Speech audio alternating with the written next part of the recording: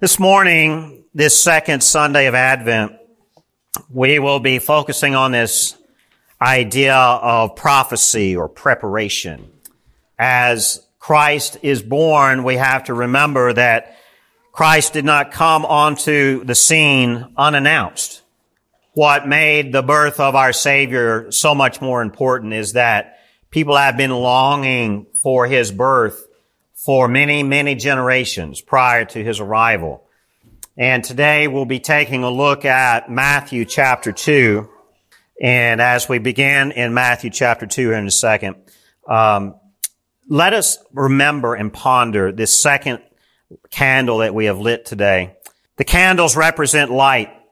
And Rhonda and I were commenting just the other night that this is the time of the year that is the darkest of all the months. Have you noticed that? It's not only that the sun goes down much earlier in the afternoon. It seems like when it's dark at night, it's the darkest. It seems more dark in December than any other time of the year.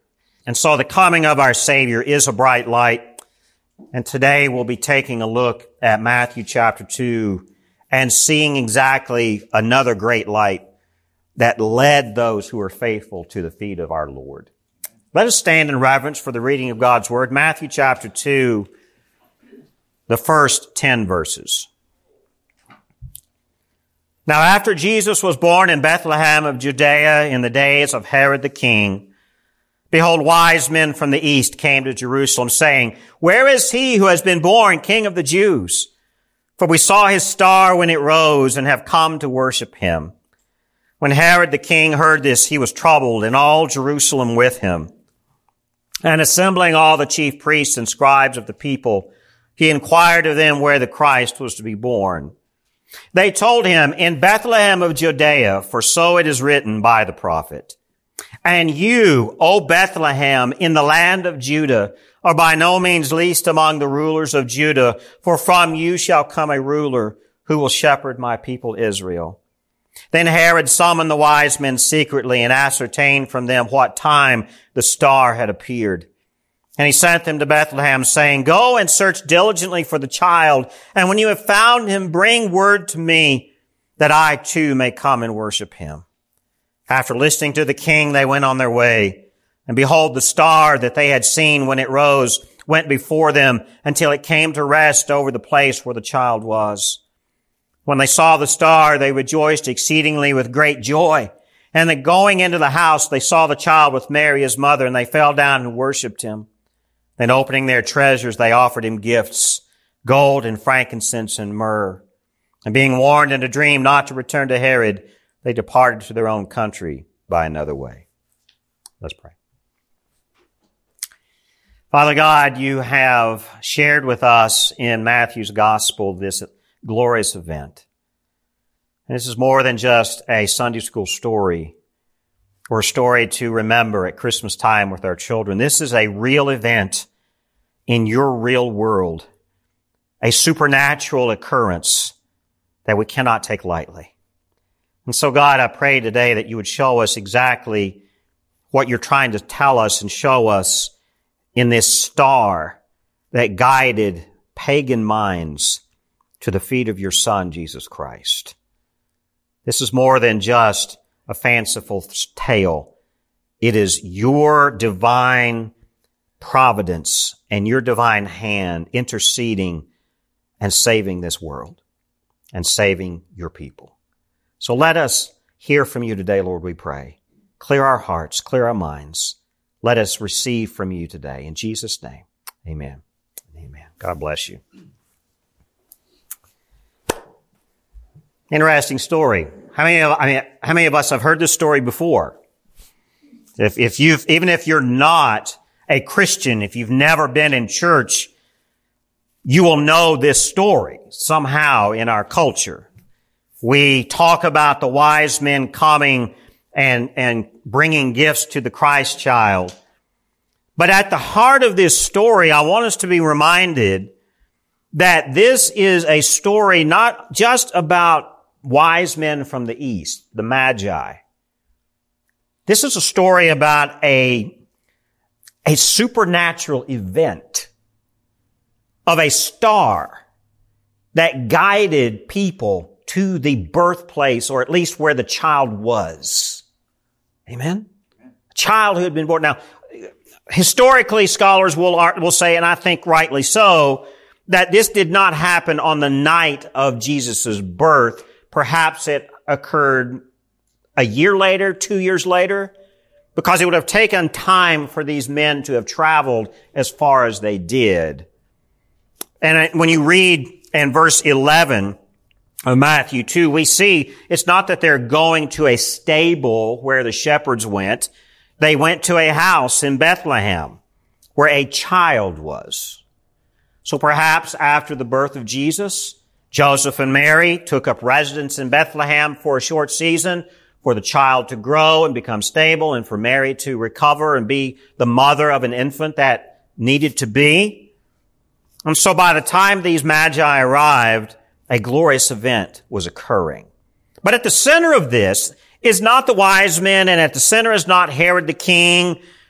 At the center of all this is a star. And that's what I want us to pay attention to today. Because this star has significant influence. It has importance here. In verse 1, now after Jesus was born in Bethlehem of Judea, right there we know that this occurred after his birth. Now after Jesus was born in Bethlehem of Judea in the days of Herod the king, behold, wise men from the east came to Jerusalem, saying, verse 2, where is he who has been born King of the Jews? For we saw his star when it rose and have come to worship him.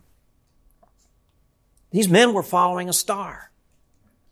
And for us, in our modern ways of thinking of science and astronomical science and all this stuff of trying to figure out the patterns of the stars, we have Magi who did the same in a mystical way, in a religion of their own. Perhaps they were of this religion called the Zoroastrians, and that's a different conversation altogether. But they were from the Far East. They were from Babylon, that area, Persia, Babylon, that area of the Middle East, coming to Jerusalem first, looking for the King of the Jews that was born. Why is this important? Because even pagan mystics understood the importance of a great ruler. These pagan mystics understood that in Jerusalem there was a prophecy that a great king would be born. Pagan mystics who were perhaps influenced greatly by the exile and the captivity of Israel centuries before, generations before. You realize God, even in his exile of his people in the Old Testament, while they were living in exile, God told them, you'll be there through the prophet Jeremiah, you'll be there 70 years. While you're there, build houses, have businesses, make a life. You're going to be there a while. They developed a culture within a pagan culture. There is no doubt that the influence of Israel in captivity in Babylon influenced their scholars. And these Magi would have had records of the Jewish scriptures, of the prophecies of old. So even as God punishes his people, he still is using that for the coming of the Messiah. And we see that here. Even pagan mystics understood how important this king would be. In verse 2, they say, we saw his star, this King of the Jews that they had been looking for generations. This season of Advent, yes, is for God's people. But we see here in Matthew's gospel an account of pagans who also were looking forward to this great king. This idea of the star is repetitive through this text. We see in verse 2, also in verses 5, right? Talking about the prophet calling about that. But the star is repeated in verses 7, 9, and 10. Because when we read about Herod, when Herod summons these magi, these wise men, verse 7, then Herod summoned the wise men secretly and ascertained from them what time the star had appeared. He's calling in these wise men, these magi. And he sent them to Bethlehem saying, go and search diligently for the child. And when you have found him, bring me word that I too may come and worship him. And in verse 9, the star is mentioned again. After listening to the king, they went on their way, and behold, the star that they had seen when it rose went before them until it came to rest over the place where the child was. And in verse 10, when they saw the star, they rejoiced exceedingly with great joy. The star is all through this story. This star led these magi from their homeland in Persia, Babylon region all the way to Jerusalem. And even as they are dealing with the deceptive Herod the king, the star is there guiding them. Now, why is this important? It's important because this star is something that I think is bigger than what our modern mindset can think about. The Magi, They were known for watching the stars. They knew the patterns of the stars. It was part of their religion. It was not just an astronomer's science. It was deeper than this. These magi, who were pagans, watched the heavens. And they understood that these stars in the heavens represented something bigger than themselves. They watched these stars as if they were heavenly beings. And so they understood from prophecy and from even their mathematical calculations of where stars would be at certain times of the year, and they could even predict years in advance where stars and planets and things would be in the sky. They knew the math that well from their education, from their observations, from their religion. And here they are, following the star, a single star. But they come to Jerusalem, and Herod, let's look back up here in verse 3. When Herod the king heard this about them looking for the king of the Jews, he was troubled, and all Jerusalem with him. Not just Herod, but all of Jerusalem.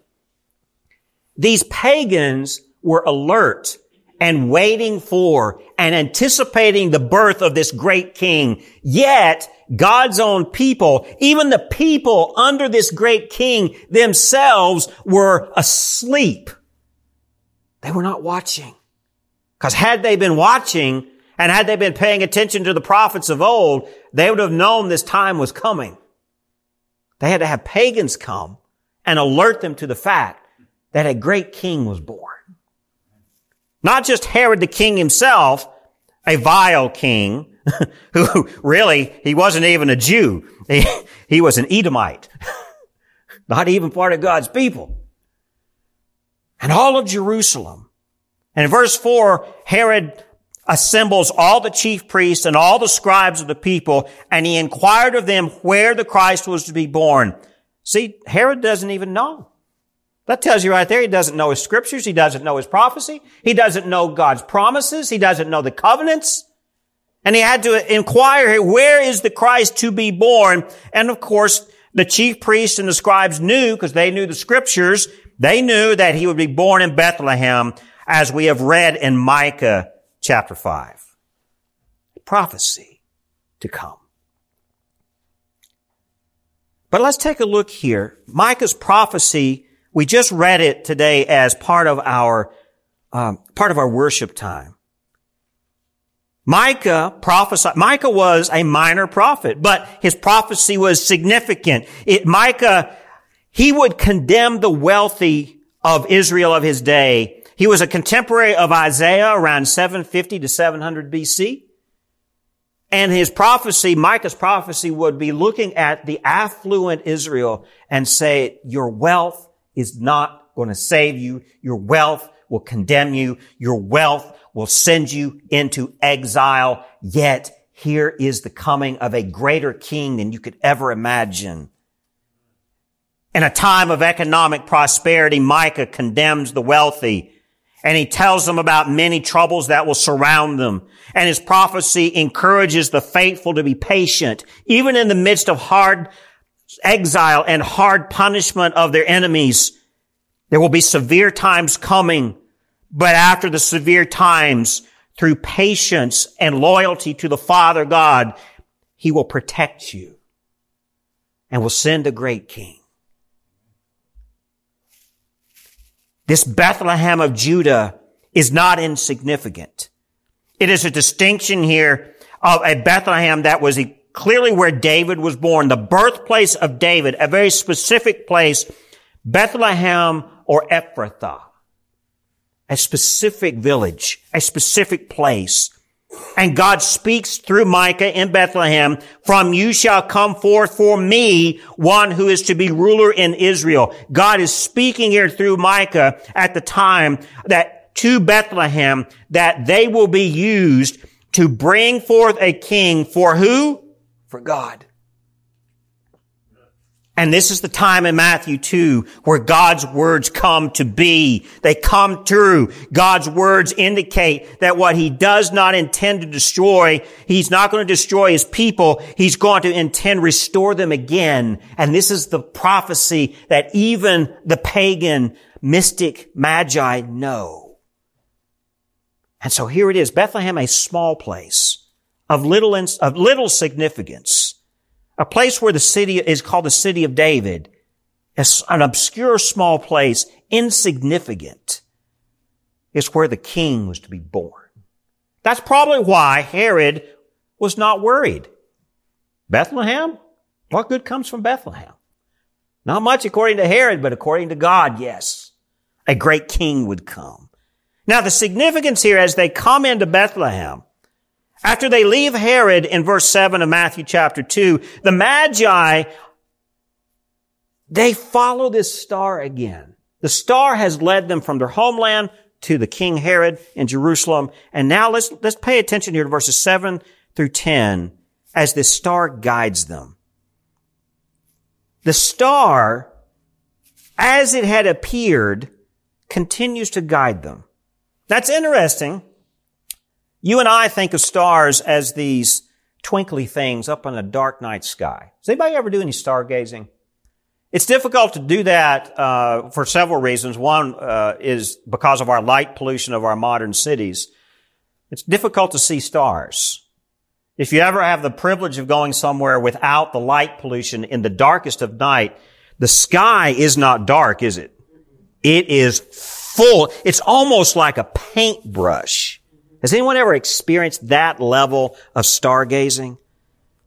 You see, our modern mindset can't really picture exactly what these ancient Magi were seeing. They were fascinated with the night sky because it wasn't just a bunch of little dots.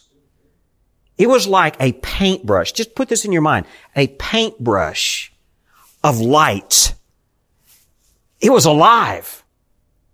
The sky was not dead. The sky was not dark. A night sky, as it should be truly seen, is as alive, probably more alive than our daytime sky. What does our daytime sky look like? I mean, on a beautiful day, it's blue. You might even have some wonderful puffy clouds. And as the sun rises or as the sun sets, you have more color. But at nighttime, if you could truly see the heavenly stars, you would be in awe. Would you all agree? Try to think of that as these Magi were following the star. And as they were leaving Herod in verse 7, they are looking up at the stars again. And this star that is guiding them is still there, taking them where they need to go. Now we have to think about this. The significance of a star. In Scripture, the star is often used to describe God's glory. We have to remember that in context of how we think about astronomy and the stars now. Has anybody ever had to take astronomy in school? Yeah. It's very mathematical, it's very scientific, and it's very structured. But you kind of lose the imagination and the beauty. We lose the enchantment of the night sky sometimes if we get too mathematical. In Scripture, stars are describing God's glory. Stars describe His radiance, something beyond our comprehension, beyond our making. We can make wonderful things as human beings, but we can't make a star. We can't make a beautiful night sky. And in Scripture, every time the stars are mentioned, it's describing God's glory. So as these Magi are following the star in Matthew chapter 2, imagine what they're following. They're following the glory of our Lord all the way to the feet of Christ.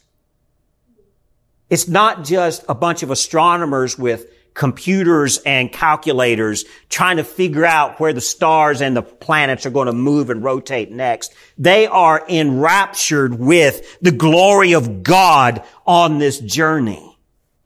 And the glory of God has even protected them. Even in verse 7, when they go to Herod and Herod summons them and he asks them about this child who would be born. God's glory is there. You see that?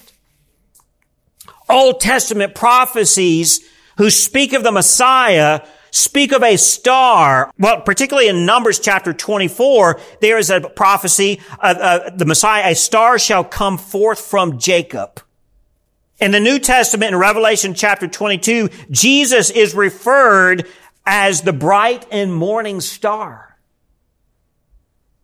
So when we're thinking about in Scripture the idea of a star, it seems like it is much different than our modern mindset of stars, isn't it? This is what I want us to ponder today. The distance from Jerusalem to Bethlehem. Remember, the Magi came a long distance from Persia and Babylon to Jerusalem. Several hundred miles. I'd say months worth of journey. And they come to Jerusalem and then they have to go one more journey. Just 6 miles to Bethlehem. 6 miles. That's the distance. So when we read here in verses 7 through 10, as these Magi were leaving King Herod and going to Bethlehem, the star leads them 6 more miles. Herod's scholars, they actually sent the Magi to this house. They said, our king will be born in Bethlehem. Oh, that's just down the road. But they also send them to this star. This doesn't take them to Bethlehem. This star takes them to a particular house in Bethlehem. Now, that's not some astronomical ball of gas 1,000,000 miles away. A star that leads these Magi not just to a town, but to a house in that town. That's beyond an astronomer's comprehension how that could even be. Now, if the Bible is the Word of God, and if the Bible is without error in all that it says, then stars are not what we have all been quietly assuming them to be as we think about this story. This is what I want us to ponder today. And maybe you can help your children and your grandchildren to think about this in a different way this year. It's more than just a scientific event. And I have to confess, at 53 years old, every time I hear a sermon or someone teaching on this passage, they're bringing into the teaching scientific astronomy, trying to determine if the star was a star or was it just an alignment of constellations that had some brightness in the sky. That's all well and good, and perhaps that's the way it happened. I don't know. But what the Bible tells me is that stars represent God's glory. This is God's glory leading these men. The modern mind sees stars. Really, if you look up in the sky and you listen to the scientists, this is how they describe space. Stars and planets and galaxies really represent a debris field left over from an explosion sometime in our past. That's how it's described. The Big Bang Theory, which I think the Big Bang Theory probably has some merit. Clearly has merit. It's more biblical than any other theory I've ever heard astronomers talk about. Yet when we describe space in our modern mindset, we're thinking of stars and planets as leftover debris from an explosion. We think about space in the modern mind as empty and dark, a cold vacuum, almost like utter dead, a deadness in space. That's how we think about space. Satan and his demons, I think, use this idea in the modern mind, and they may have even perhaps initiated this line of thinking to separate man's mind from the creation of God himself. Here's how the ancient mind used to think of the heavens. Number one, they never thought of space as we think of space. The heavens were alive. The heavens were not just this empty, dark, cold vacuum. The heavens were filled with God's glory. Yet in our mindset of this modern age, we don't think of space, of the heavens that way. We think of it as space, as cold and empty. If we think of it that way, we are separating ourselves from God's glory and his presence. The heavens are filled with God's glory. We have three heavens. Well, let me back up here. Let's remember, nowhere in Scripture are the heavens referred to as space. I don't think of any English translation that has ever translated the word for heavens as space. There's a reason for that. In Scripture, we have three heavens. We have the sky that we have here, our atmosphere, the blue sky, where we breathe and fly around in planes. That's the first heaven.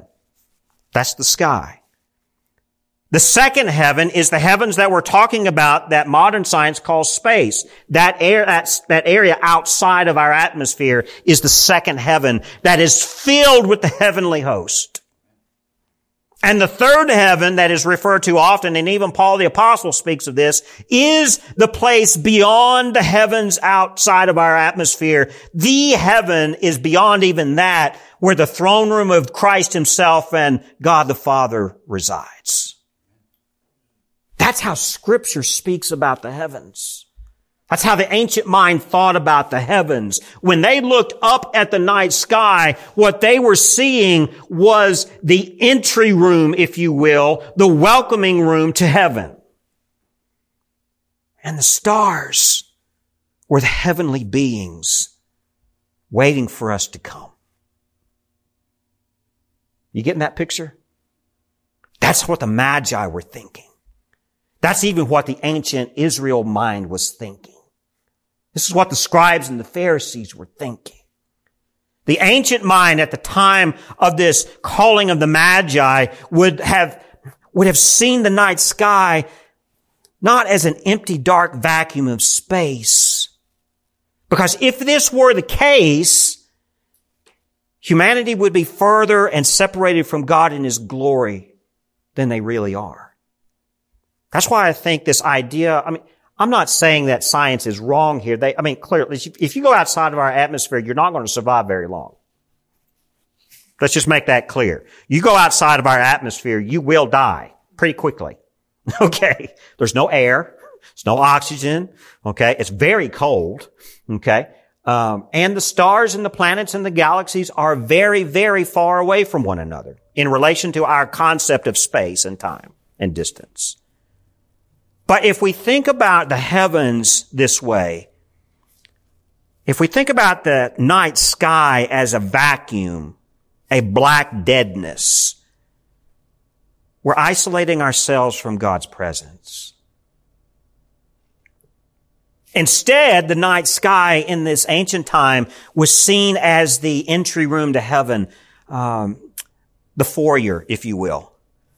The ancient mind saw the heavens at nighttime as the foyer or the entry room into a greater heaven that was beyond it. In other words, the heavens at night were the outskirts of the central heaven that was beyond it. The stars of the night in the ancient mind, and even Scripture speaks of it this way. Whenever Scripture speaks of stars, they're referring to the stars as heavenly beings, a part of God's heavenly host, His army in the heavens, waiting for God to say, go get my people. They are standing in the heavens, these heavenly hosts. They're standing in the heavens. It's a welcoming room pointing to a deeper heaven beyond that, where God the Father is. Yet He's also here too. That's the magical mystery, the divine truth of the Christmas story. God is not separated. He's here as well. But try to think, here's the big word here. This is the cosmological ways of thinking of God's created order. He made Earth, where we live. He made all the planets and the stars and the galaxies and the gases and everything that is out there. Yet it's not deadness. It's alive. And it's bringing us and pointing us to His glory. As the Magi traveled at night, they were either doing some very serious mathematics on the backs of camels as they were trying to navigate the stars, or there was something more spiritual going on here. And I like to think of the latter. Because think about this. This star guides them from their home to Jerusalem and then 6 more miles to Bethlehem and stopped right over a house. When I read this, I don't imagine a star that is hundreds of miles or thousands of miles or millions of miles away shining down on this house. I think of the radiance and the glory of this star literally right above the house. A heavenly being led the way and rested over the house where the Christ child was. If modern scientific thinking about space and the heavens is correct, then stars millions of miles away align just perfectly for these months or these days. But if the ancient mind's perspective is correct, if the biblical understanding of star is correct, then this was not some ball of gas millions of miles away. This was God's glory present. A heavenly being physically obeying God the Father and coming and resting over a house in a little village in Bethlehem. See that? The star was then a heavenly being in the service to God the Father. And this heavenly being guided the willing feet of pagans who were more faithful than even God's people in Jerusalem. This heavenly being, God's glory, guided the willing and faithful feet of these Magi to the feet of Christ Himself. That's how I like to think of this story. Amen? Perhaps this is similar to what we may think of as an angel. Angelic beings are also known as heavenly beings. And stars can also be seen in Scripture in that light. Was it a real angel? I don't know. It's a heavenly being of some kind that rested over this little house. We could also think about this in a greater context outside of Matthew 2 and Luke chapter 2 when we read the story. And we'll read this and focus on this on Christmas Eve. That's the night to think of this story in Luke chapter 2 when the heavenly host comes and wakes up the shepherds in the fields and scares them to death. These were heavenly beings arriving to tell them of the coming and the birth of the King that was prophesied of old. If that's the case, imagine this. These heavenly beings, perhaps stars in the sky, or it seems like stars in the sky, this radiant glory came into the presence of these fearful shepherds. They came from the heavens outside of our atmosphere into our atmosphere to wake them up. And when their proclamation and their declaration of the birth of the Savior was done, imagine this light these heavenly beings, these angels, zooping back up into the sky where they began. Can you imagine that? Picture it this way, like of course, I'm a Star Wars nerd and a Star Trek nerd. And when Captain Kirk says engage, or when the Millennium Falcon starts off in their hyperspace, what happens to the stars? Something like that maybe happened here. Now some of you are shaking your head going, Pastor's reaching there, brother. I don't know. I'm trying to think in a creative and an imaginative way of what this might have looked like for these men and for these shepherds. You know, I don't know that some ball of gas millions of miles away is what happened here. I'm thinking there must have been something bigger at play. Even if it was a ball of gas millions of miles away, can you imagine how God even used that to shine focus on one house in the middle of Bethlehem? That's even a bigger, I'm trying to paint this picture in a creative and because it is something beyond human comprehension here. You can even use the language here of enchantment. These Magi were enchanted by following this star. So as we're preparing here to worship our Lord on Christmas here in 20 days. 20 days. Y'all ready? Christmas is a-coming. Are we remembering the excitement of a star that led Magi to a house? Led them to the feet of Christ. There's absolutely nothing else that could do that but God's glory. His Holy Spirit guided these men to the feet of His Son and did it through some form of a heavenly being that we can't even fathom. Whatever the star is, it was a star, but again, Scripture refers to stars as heavenly beings. What does that look like? I don't think we'll know. Maybe when we get to heaven, maybe we'll understand the bigger picture here. I don't know. What I'm asking us to do here is not get so blinded by science.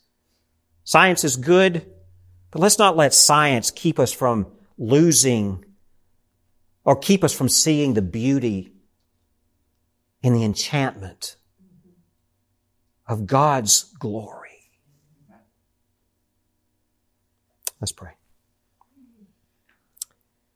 Father God, we thank You for Your word. And oh, what a night this must have been as the Magi were coming. And I can even imagine as Mary and Joseph and Christ as the infant were just struck by the glory of the whole event. Lord, I pray that You would cause us here who live so many centuries beyond this time